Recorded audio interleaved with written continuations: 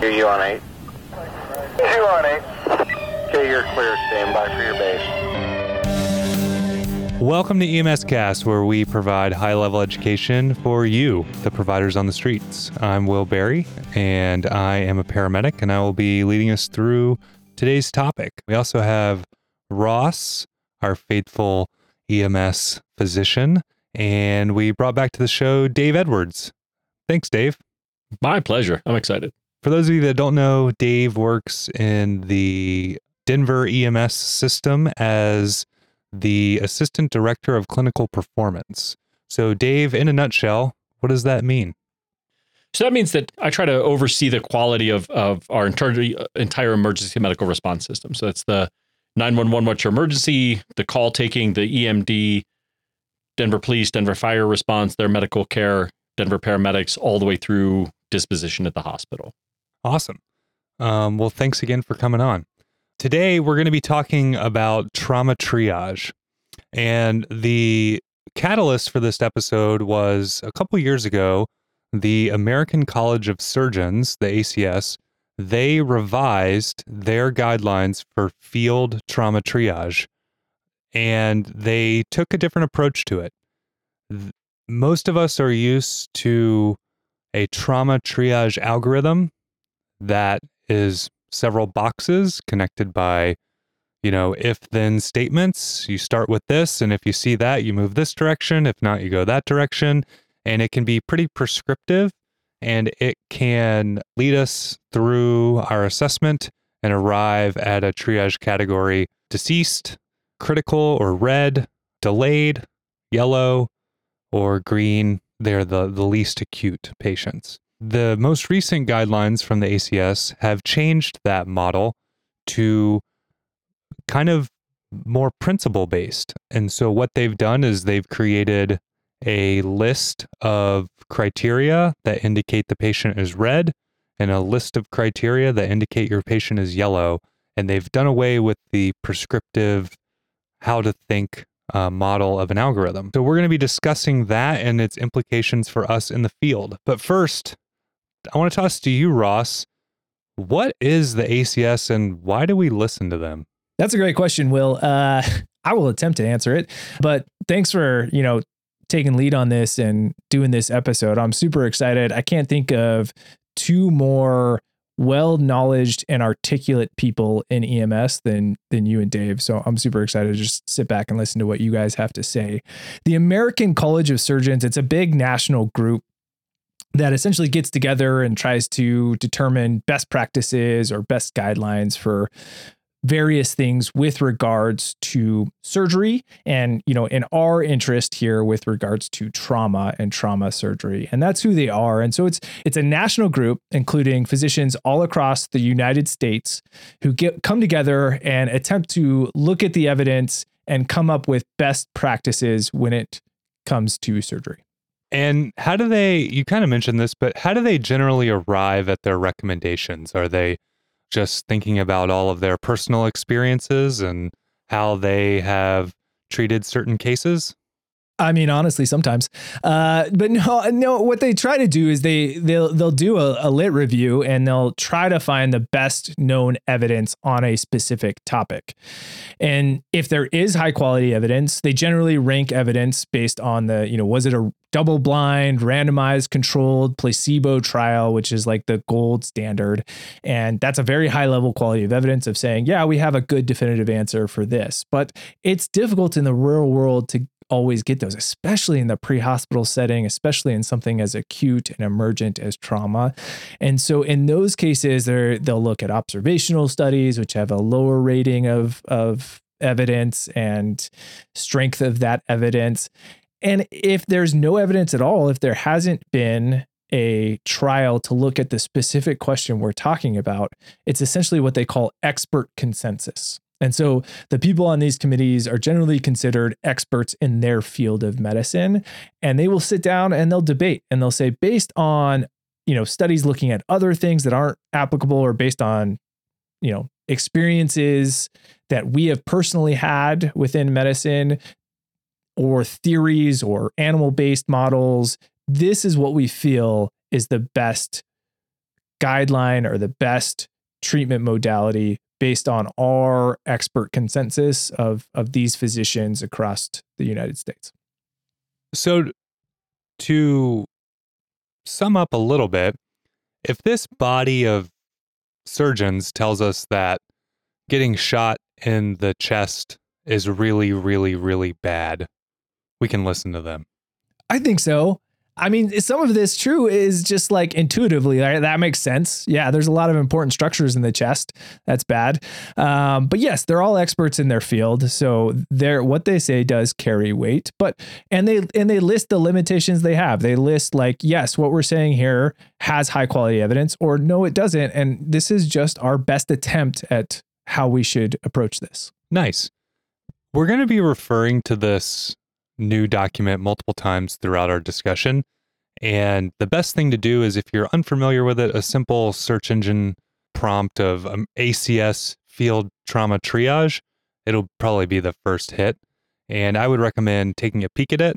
It'll probably add some context to our discussion. And we should have some show notes on our website, emspodcast.com, that will have these guidelines listed on there as well. So Dave, I want to throw to you really quick. As somebody that looks at a system from the time 911 is called all the way potentially through hospital outcome, what are some of your thoughts on how they changed their recommendations and their approach to thinking about these patients? There's a couple pieces. First of all, it made me very nervous. I'm not going to lie. There's comfort in an algorithm. There's comfort in see this, do this. Of course, the problem with that is that it's fraught with error, because nothing is as simple as an algorithm. Nothing is as simple as see this, do that. So initially I was like, oh man, this is gonna delay the resources getting to a trauma patient even more, because I'm gonna have somebody stepping back saying, you know, it was easier when I had SALT. It was easier when I had START, because I could just point at somebody and know what they were. That was my gut. To be honest, though, that's my thought about a 50-patient call, a 50-patient trauma call. Well, you've been in the business a long time. I've been in the business a long time. Ross has been in the business a long time. Have we ever experienced a 50-patient call? No, I've experienced 50 people and like 5 of them are hurt, and you're trying to sift through like what is white noise versus where do I need to actually be applying my efforts. Right, which is what I really like about this new, and we'll get into it more, I'm sure, but this new context of I'm defining the reds, I'm defining the yellows. By default, everyone else is green. Don't get caught up in the white noise. Stop trying to define the people walking around not complaining. Stop trying to categorize them. They've already categorized themselves. That's a subset though. It made me nervous, but what I really like about it is that when you get down to it, this is encouraging pre-hospital providers to think, to practice what they know, to demonstrate their understanding of pathophysiology, especially in the setting of trauma, but these fit for medicine also, but understanding the concepts there of how injuries hurt the body, what that means when they affect the brain, when they affect the heart, when they affect the vessels, and the ability to act on that. I really like it. Dave, listening to you mention that, it's funny to me because in our episode, when you talked to us about the principles of trauma and the work that you did with regards to that document, we talked about trauma being an algorithm, and you hot take said, I would argue trauma is not algorithmic. Right. And we talked about the stresses and the complexity of those calls that highlighted that. Yeah. So to hear you worry about it, stepping away from this algorithm surprises me. Ultimately, what I want is that when the first providers walk onto a chaotic scene of 5, 10, 15 patients, heaven forbid more, that they aren't bogged down with a cognitive burden. I want things to be as simple as possible. And it's why in our system, thanks to Will's insight, you know, we did move away from START triage because we wanted SALT, because we didn't have to remember even numbers. I'm not checking a pulse. I'm not remembering a number. I'm remembering a few key points, and I'm pointing people in the right direction. And this is a pre-triage, right? Understanding that triage is by definition sorting of patients. Will got fancy earlier with some French words before we started recording. Triage is a French word which literally means to sort. That's what we're doing with these patients.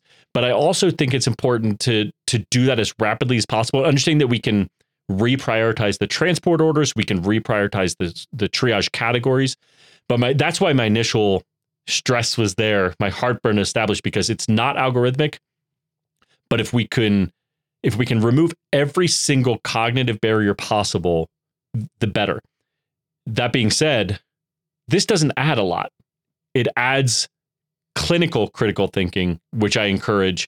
And as I think will encourage us to talk about in a little bit, it can be practiced. And even that can become a very rapid, automatic thought process. Yeah, I agree with you. I think when Will brought up these changes to me and we started talking about them, I was very excited about it because just like you said it, in my mind, this simplifies what's going on. And just like you talked about going from START to SALT to simplify your trauma triage, I see these guidelines doing that even further. And we have come up with so many acronyms for possible MCI triage protocols. And I feel like a lot of them get hung up with the complexity of it.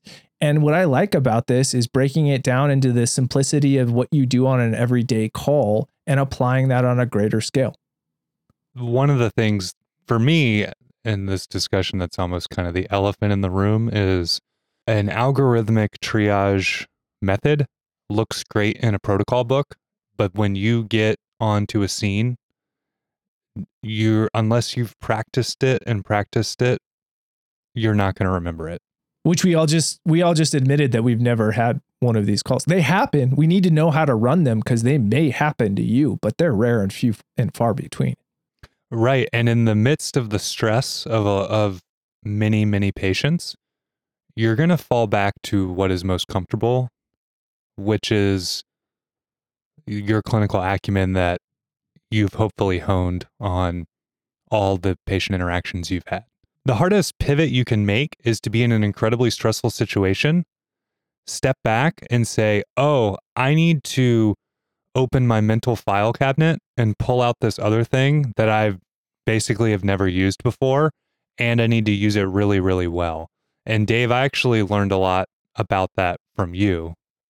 But thanks. And I think the other part, Will, because we've worked on after action incident reports together of multi-patient calls. The other thing that, right, as I'm processing all of this, that came to mind was where SALT and START and other formulaic prescriptive algorithms fell apart is when pre-hospital providers who are very intelligent and well-practiced said, but I couldn't follow that algorithm because this patient didn't fit in that category. I knew from my experience they were sicker than what the algorithm said.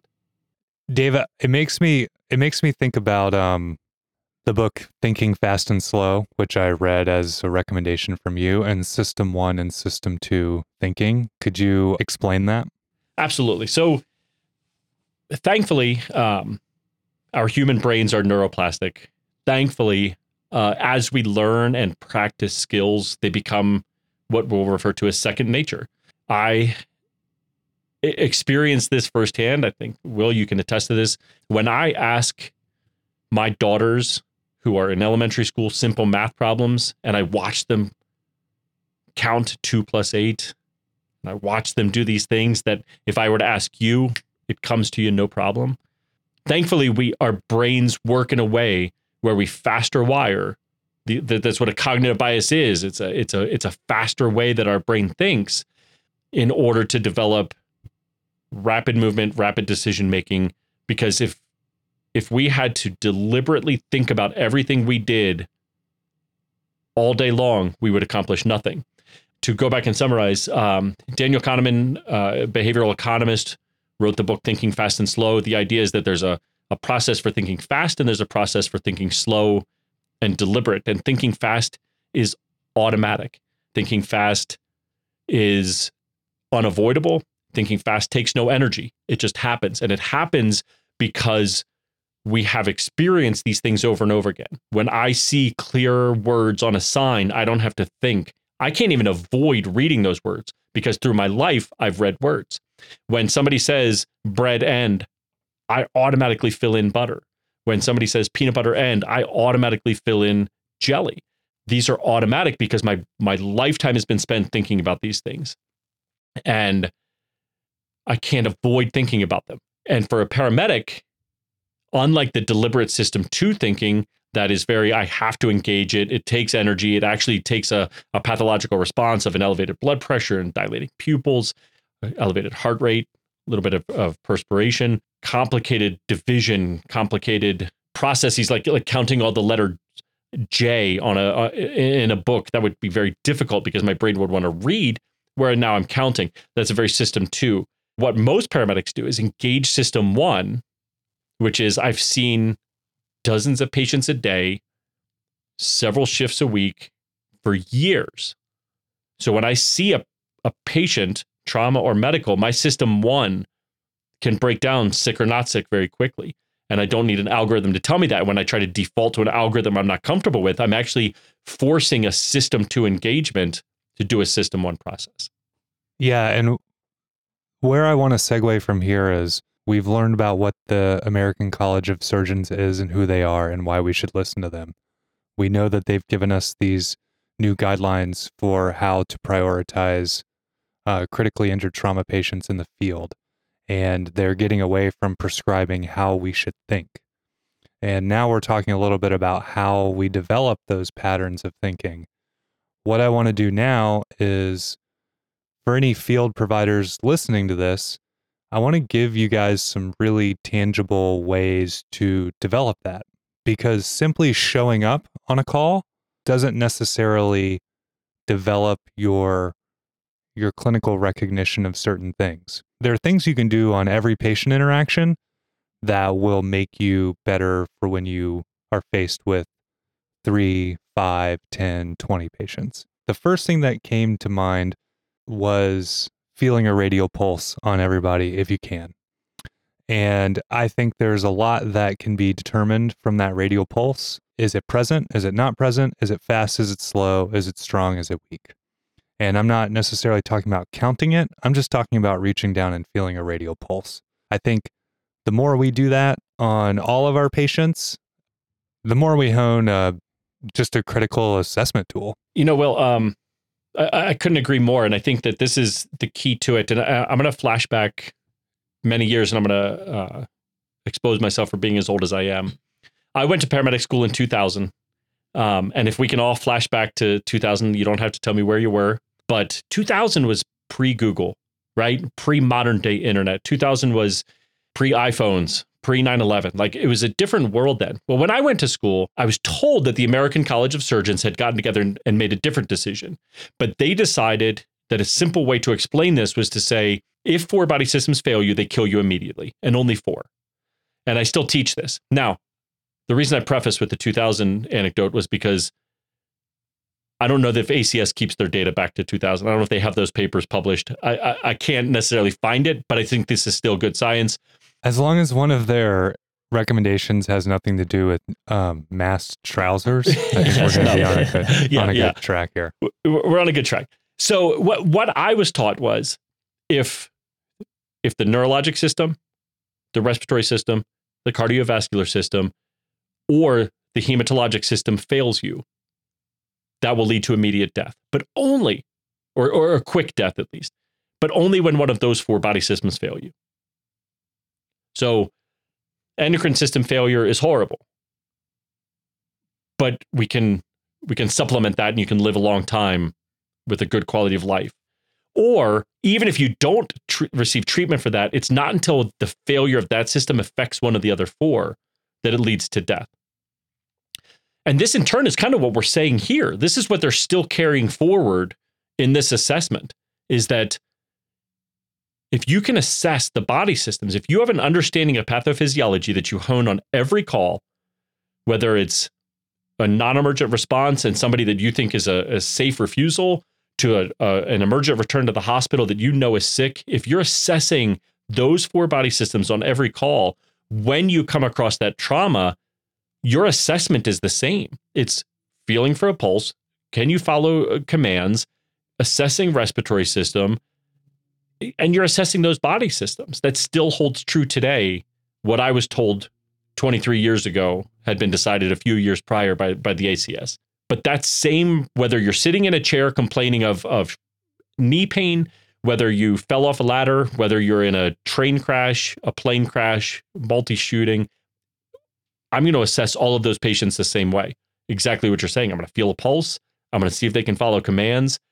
I'm going to assess the respiratory effort and make sure I don't have any gross blood loss, which would also probably be evidenced through my radial pulse. But I'm going to assess those pieces and make a clinical decision based on my appreciation of pathophysiology as to whether my patient is red, yellow, or green. Yeah, Dave, to flesh it out a little more, how do you recommend to people to make a very quick assessment of someone's neurofunction? Absolutely. So what I would recommend, I mean, on most everyday call, you do what if you flash back to paramedic school, EMT school, it's probably what you were taught anyway. You walk in, you introduce yourself, you put your hand out, shake my hand, and then you turn that handshake into a pulse check. But you just don't do it to do it. You do it as part of an assessment, because when you walk up to a patient and you make eye contact, you're assessing whether they're tracking you.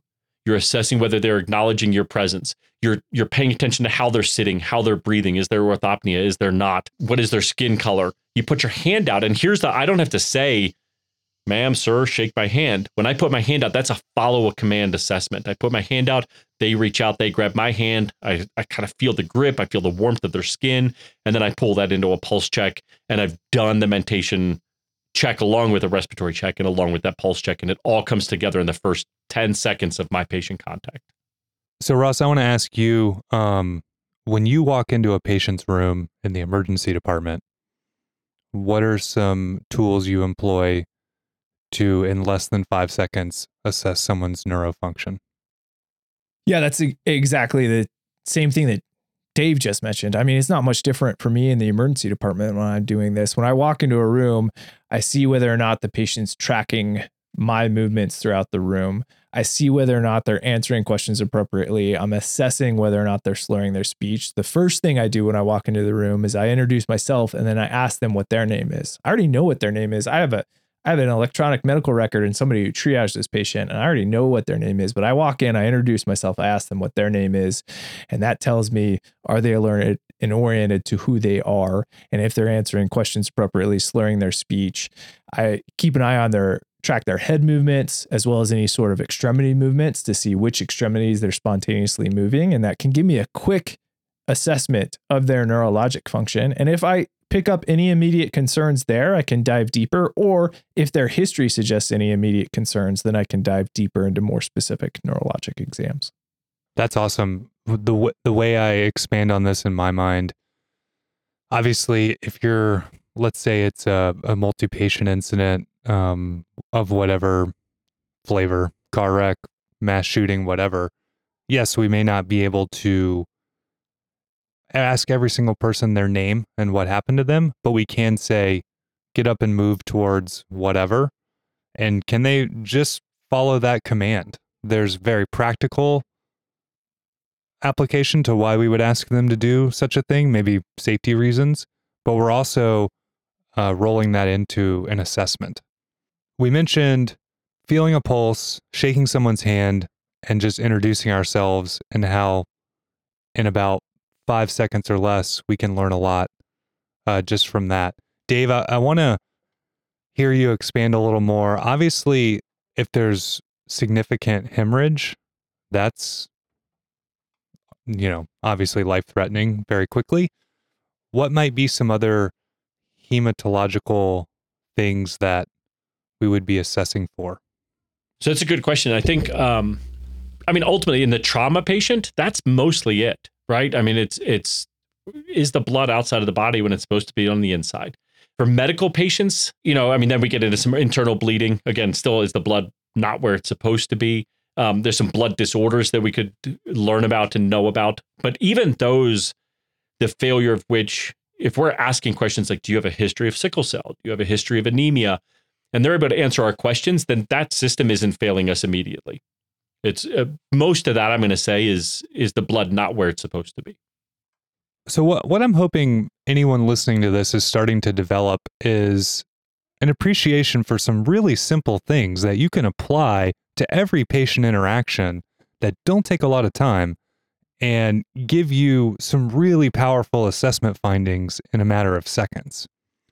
From those assessment findings, you can then filter them through some of these recommendations from the American College of Surgeons and develop a sense of acuity. For example, one of the first things under the red category is penetrating injuries to the head, neck, torso, and then proximal extremities. That's something that I think when we see it, we intuitively think, I want that person at the hospital very, very, very quickly. But if you're not looking for those things and leaning into your assessment thoughtfully, then you won't find them. And if you don't practice this, it's not just going to show up on game day.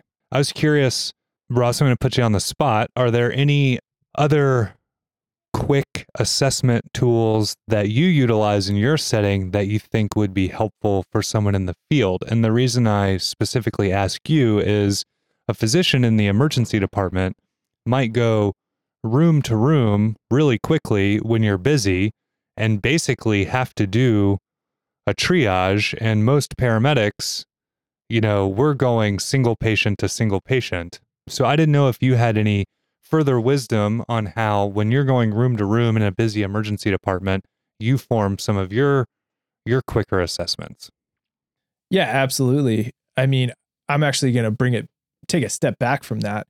It's not when I go from room to room. It's actually when I take a step back and take a 10,000 foot view of that emergency department, which is something you've talked a lot about before, is so important on these multiple patient calls, is having the ability to avoid getting sucked into that single patient. So for me, it's to avoid getting sucked into that single room in the emergency department and take a step back and look at the emergency department as a whole. So in the emergency department, when I'm doing that, I have a track board. I have an electronic medical record with a list of all of the patients that are in my zone in my emergency department. I also have a list of all of the patients that are in the waiting room.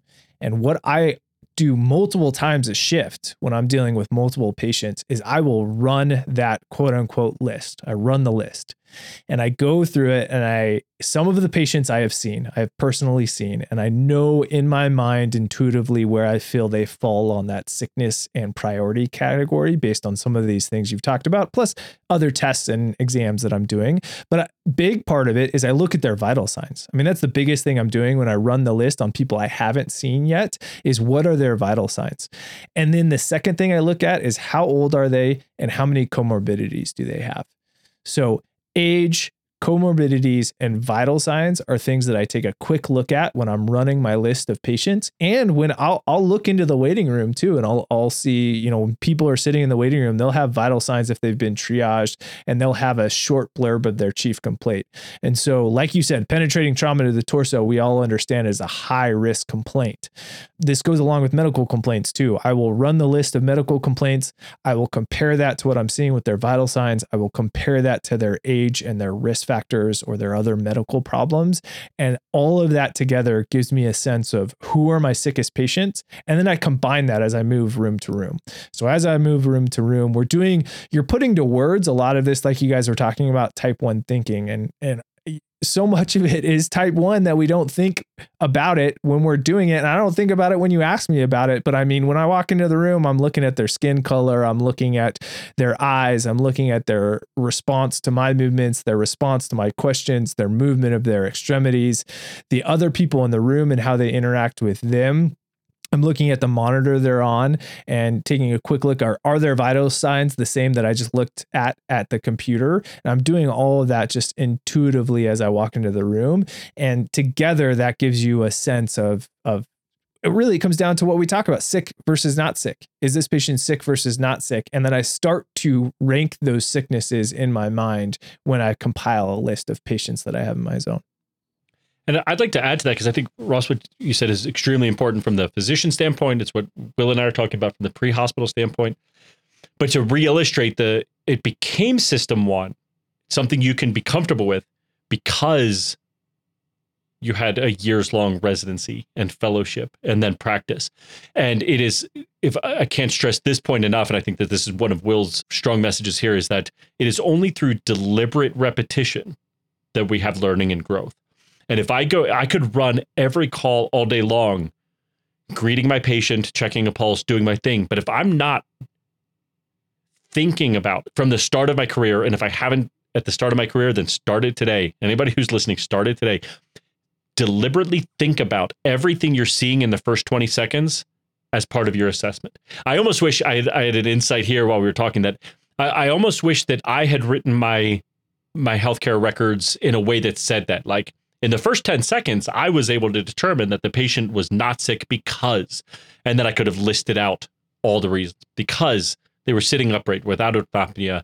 There was no gross hemorrhage when they made eye contact. They tracked appropriately. They put their hand out. They shook my hand. They had a good grip. They had warm skin. And I kind of feel like I wish I had documented that in that way to support the, like, hey, I do this assessment every time. Hundreds of patients over and over again, so that when it happens that I see something out of the ordinary, I'm ready for it. I want to add on to that if you're in a position where you're precepting either a student or a new hire paramedic, create an environment where that is the very first thing that they're honing before they're adding on all the other pieces that we're inevitably juggling on these calls. How are we getting them out of here? Are we going to use a stair chair? Where's the stretcher? Who's going to hook them up to the monitor? All these other things that create cognitive load. First, have your student or your trainee focus on just developing this quick assessment before you give them more plates to spin. No, you're right. Deliberate repetition. Practice it, learn it. You talk about the deliberate practice piece of this, and you're so right. I talked about running the list in the emergency department and looking at all of my patients like it was second nature. But that is an easily identifiable progression from year one of residency to year 4 of emergency medicine residency, where you see residents progress along that path. And it's one of the things that attendings and experienced residents will teach the younger, more junior providers is you got to run your list more. It feels like you're slowing down and taking time to run through each patient on your board, your computer screen. But if you do that, you will be quicker. It feels backwards. And then the more you do that, every single shift, the quicker you become at it, and the more automatic it becomes to sit down on the computer and run your list and get a sense of all the patients you have in the emergency department and your priorities of next steps in care for each of them. Right. And what you're doing, Ross, and what you're talking about too is going to, I think, align with what we need to talk about here, which is taking that step back, looking at all of my patients and deciding who's who in the order of the ranking structure of who's the most important, who goes where, how am I doing this? Because we hone the skill on single patient calls, whether it's a medical call or a trauma call, but then at some point I'm going to have to weigh them one against the other as to who leaves first, who leaves with whom, who's taking whom and where. And that's a whole nother piece. And if that's my first call that I'm thinking, wow, what a disaster. Yeah, Dave, will you expand a little bit on how physically sorting and prioritizing patients is different from assessing their acuity? Sure. So we have a guideline. We've had guidelines. We've had an algorithm. Now we have a guidelines for how to sort them into a red, sort them into yellow, sort them into a gray, sort them into a green. That's great, but I still then potentially have 5 patients in each category. But now I have to determine amongst the 5 reds, 5 yellows, and 5 greens, who goes out when. This is where critical thinking comes in. This is where I don't want to be bogged down with my cognitive stressors of who's really sick, who isn't, how do I know if they're sick, how do I do a 10-second assessment. That all has to be very system one, automatic, based on my past deliberate repetitions, so that now I can sit back and say, I have 5 reds. I know that these 5 have to leave the scene, hopefully as fast as possible. But now I can sit back and say, how many resources are on scene to transport, how many can take more than one, who goes to what trauma center or specialty center based on needs. And that's, I think this is what you're asking us. Now I can engage and have an elevated blood pressure, an elevated heart rate, perspiration, dilated pupils. I can engage system 2 to say, how do I move these people off the scene? Because I can only do one system 2 function at a time. And if my categorizing of patients, my triaging is system 2, then I can't figure out how to get people off the scene. I can't figure out which ones get in which ambulance at what time. But that's unique to the call, regardless of whether it's a car crash, a shooting, a building collapse, 5 people who fell off a balcony. These pieces are going to come together, and that's when I can step back and say, cool, who do I have? Maybe even which resources do I trust? Maybe I know one medic from another. They're from my system, and I say, I'm going to send you with 2 reds because I know you've been doing this for a long time, and for a long time, you've been a lifelong learner, and you're the medic that I can trust to take 2 critical patients. Maybe the next one is a field training ambulance, and I can say, I can trust you to take 2 yellows or a red and a yellow, so you get them off scene. But that's where the cognitive practice comes in, is that I can engage system 2, which takes energy, after I've gone through and not engaged system 2 yet.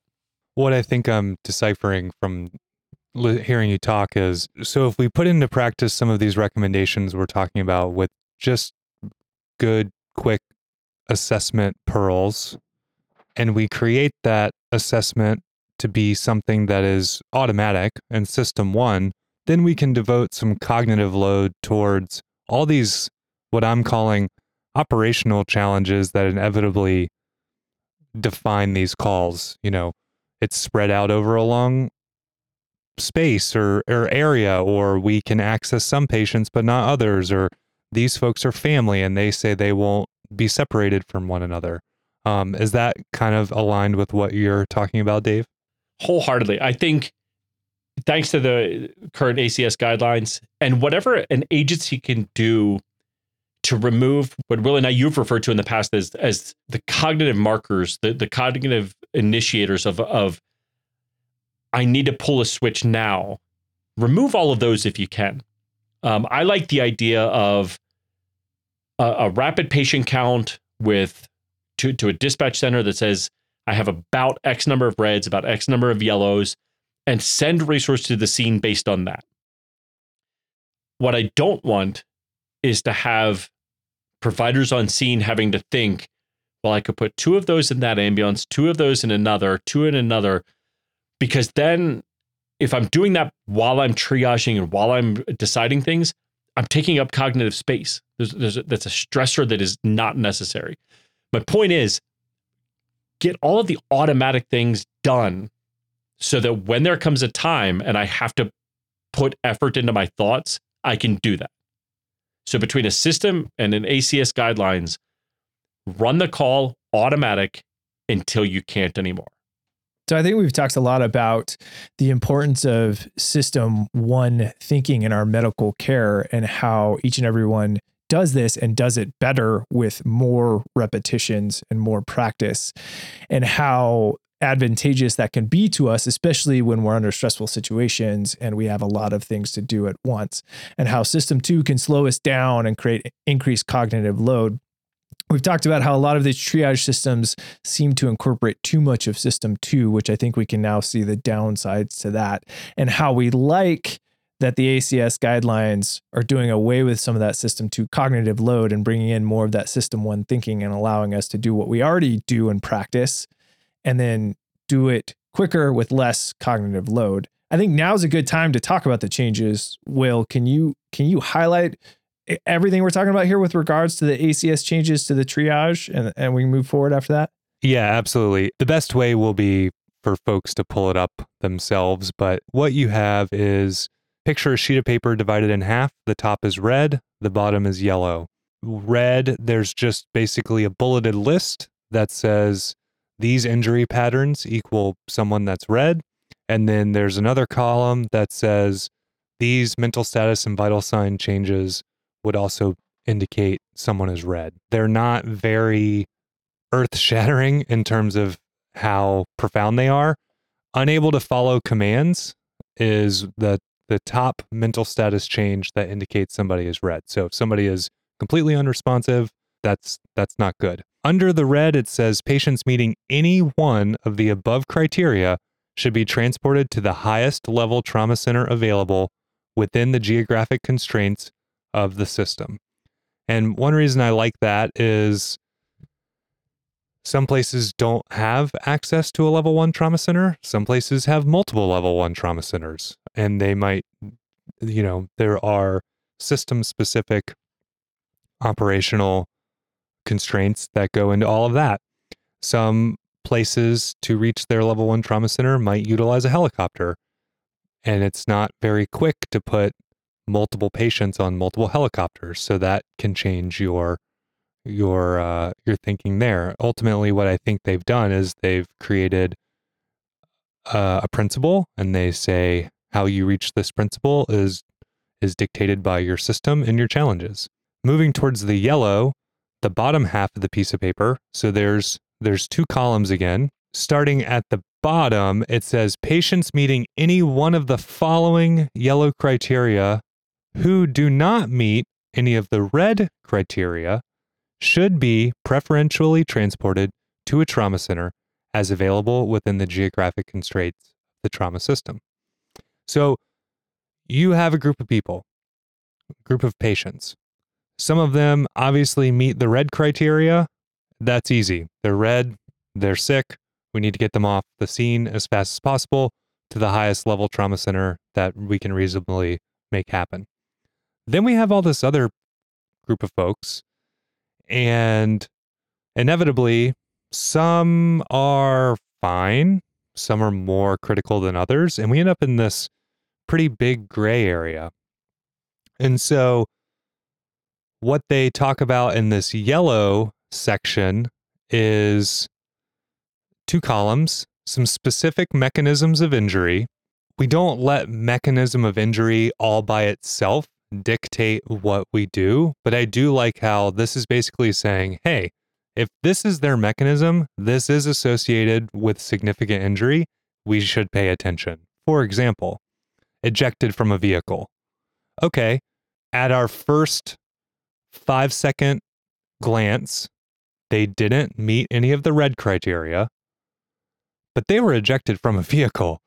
The person that is also maybe walking around on scene that was not ejected from the vehicle, the patient that was ejected from the vehicle, they should probably be transported first because that's associated with high injury. There's also a column under yellow that just leaves it up to the EMS provider's judgment. Let's say we're evaluating 2 patients that are up walking around, following commands, have a radial pulse, all these things that we very quickly assessed, but one of them is on anticoagulants. Well, that's associated with a lot of risk. That person should receive care first or receive transport first. And so they give you some of these things to steer your judgment towards higher risk of injury. And then the last but not least thing is, if you're concerned, take them to a trauma center, which in my opinion is like saying, trust your gut. If you think they need to go to a very capable facility, send them there. What would add to that is hone your gut, like we're talking about. Hone your system 1. Develop it. Practice it on every call so that when you do have that sense in the back of your mind that says, I think this person is actually sick, you listen to it. Get follow-up on your patients so you can confirm that suspicion. That patient looked like this. They had this serious thing wrong with them. When a patient looks like that, I should be concerned. Absolutely. Right, because I think one of the important things here is like about that honing the gut is that if you don't hone your gut instinct is as good as any one of the patients that are on your scene. And you wouldn't refer to them. Hey, do you think you need to go to the hospital? I know you were ejected, but do you need to go? Like, we would never consider that. But like, you hone your gut so that you're the expert on the scene. So with deliberate repetition on every call, we can get to the point where on these critical calls, we can say, something isn't sitting right. And even if we can't, because of the stressors, because of a mystery, because of what, if we can say, I think you need to go, you can trust it confidently. And even if it's a little bit of an over triage, I'd rather that in this situation than, my gut's not telling me anything, so you can go. Yeah, there was actually a study that these new ACS guidelines refer to, if you go to their website, that was just published in 2023, examining over triage versus under triage, and then discussing our comfort level with each. And they, in a nutshell, advocate for a certain margin of over triage is actually good, and we should be doing that. And Dave, as someone that looks at the quality of an entire system, I'm wondering, how do you feel about that? Yeah, I like it. I mean, if we're going to err on either end of that midpoint, I would much rather people over triaging. The last thing I want is the extreme over triage, right? The exaggeration of that is, I have a 4-car crash, a couple people ejected, a couple people walking around. What I don't want is saying everybody goes to the level 1 trauma center, because then the level 1 trauma center shuts down. They can't take care of the critical patients. They're chaotic. It's not our job to take care of them, but we got to take care of our system.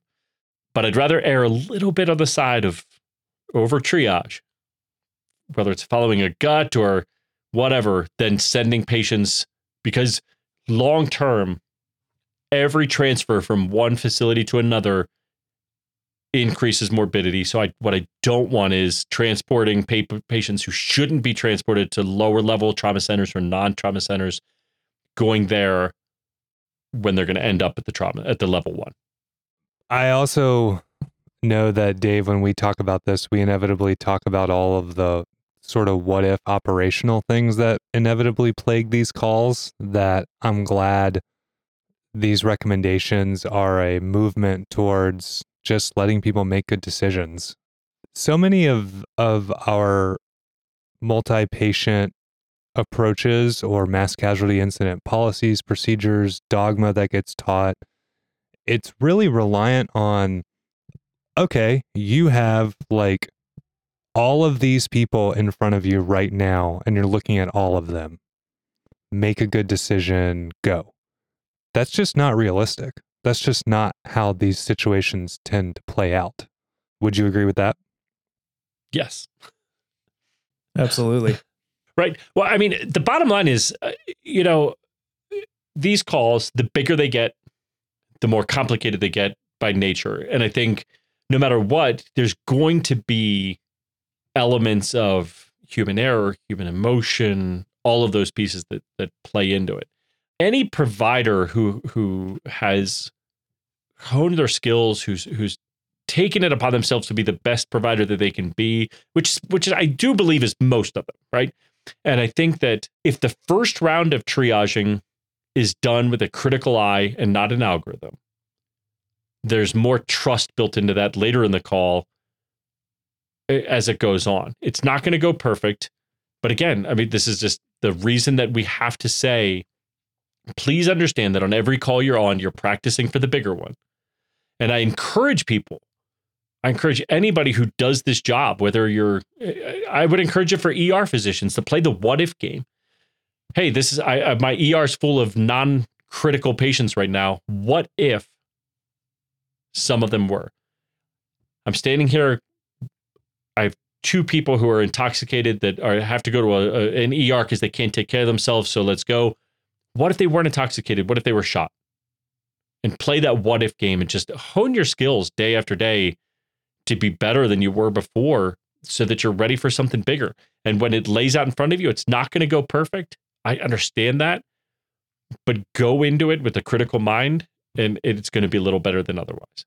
You show up to a scene with 2 or 3 patients, you have the time and resources, and not a lot else is going on in the system. You're calling for extra ambulances to get more providers to take care of them, but run through that thought process of, what if there were 10, 15 more patients here? Could the 2 or 3 patients I have in front of me, could they go in one ambulance? Totally. Are there factors with their care, whether it's they both need a monitor or whatever else Yeah. that would limit that. And I would have to come up with a different plan. Yeah. And think about things that we haven't even gotten into talking about yet, because we're talking about the clinical aspect, but the operational piece of what's my ingress and egress? Like, have I thought about that? Because I'm not thinking about that when I'm a sole ambulance responding to a call with 1 or 2 patients, but boom, now it's 5, now it's 10. Have I thought about how to get all of these resources here so I don't have multiple agencies all nose to nose on a tight city street and now we can't get out? Thinking about all of those things, but if I play the what if game on the 1 or 2 patients, then right, on the 5 or 10, I've already practiced it, whether it's that day, the next day, but over and over again, I practiced it so I'm ready. You've called a second ambulance to the scene. What if that second ambulance was another agency? How are you going to communicate with them? Right. Yeah. Yeah. Have I thought about that piece? Exactly. Yeah. By playing this what if game, you're slowly developing some system one thinking around some of the operational pieces. An example, one of our posts in the Denver system was downtown right by the 16th Street Mall. If anyone's been to Denver, they're familiar with that. And a question that I would pose to partners and trainees when we'd be sitting there, probably drinking our Slurpee, looking at people walk by on the mall. And I would say, what if somebody just drove their car right down the mall and just plowed over all these people, used their car as a weapon? What would we do? And we would talk through those operational things. Where would we park? Where would we want ambulances to approach from? What would our radio call sound like? Where would we want them to leave? And sure, you can't create a cookbook for these things, but the more you think that way, the more you train on that, the more you can develop some of the system one thinking around those operational pieces.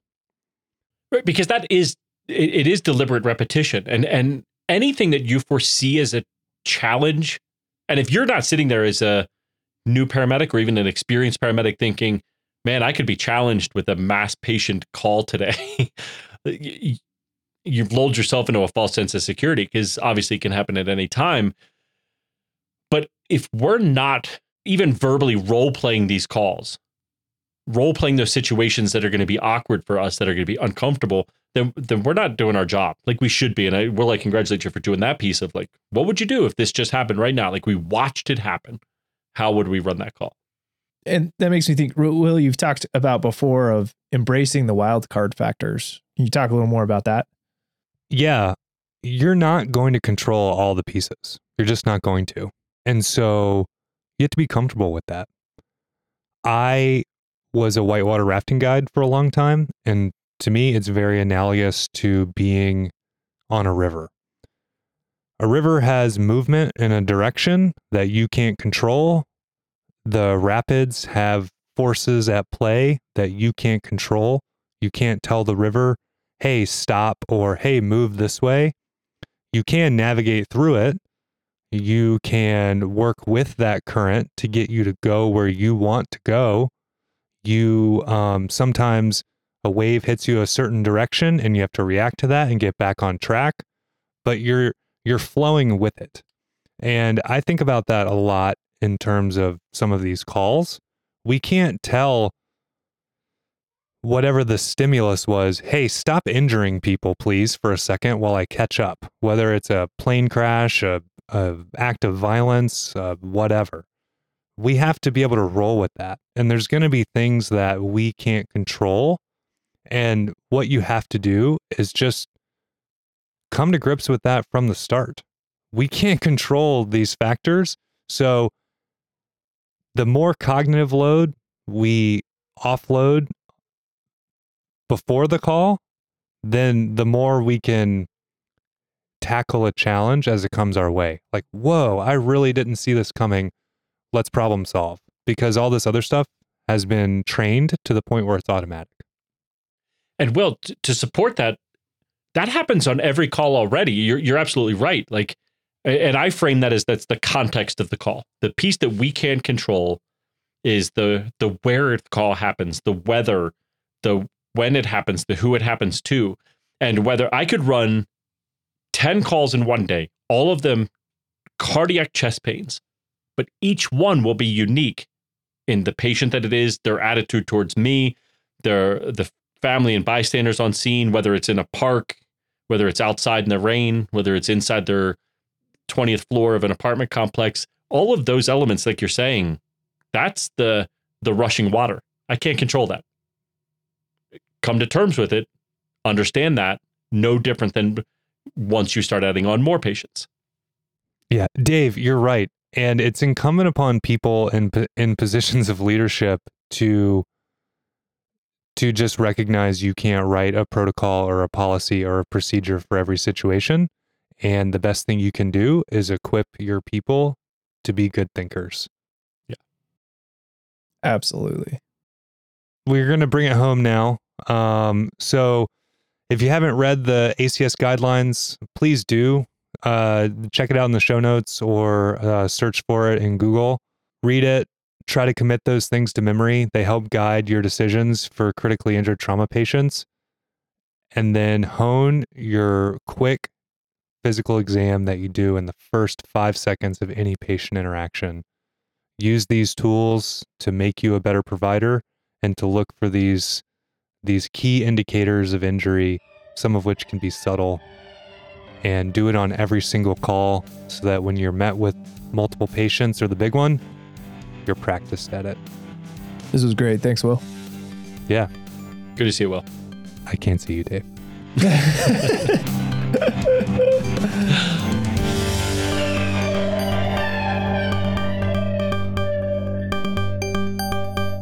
Got it. All right. Clap on 3. 1, 2, 3. Okay, that was terrible. Yeah, Dave screwed it up. Yeah, Let's try I hit again. the mic. Like I was like, "Ow, I'm so awkward."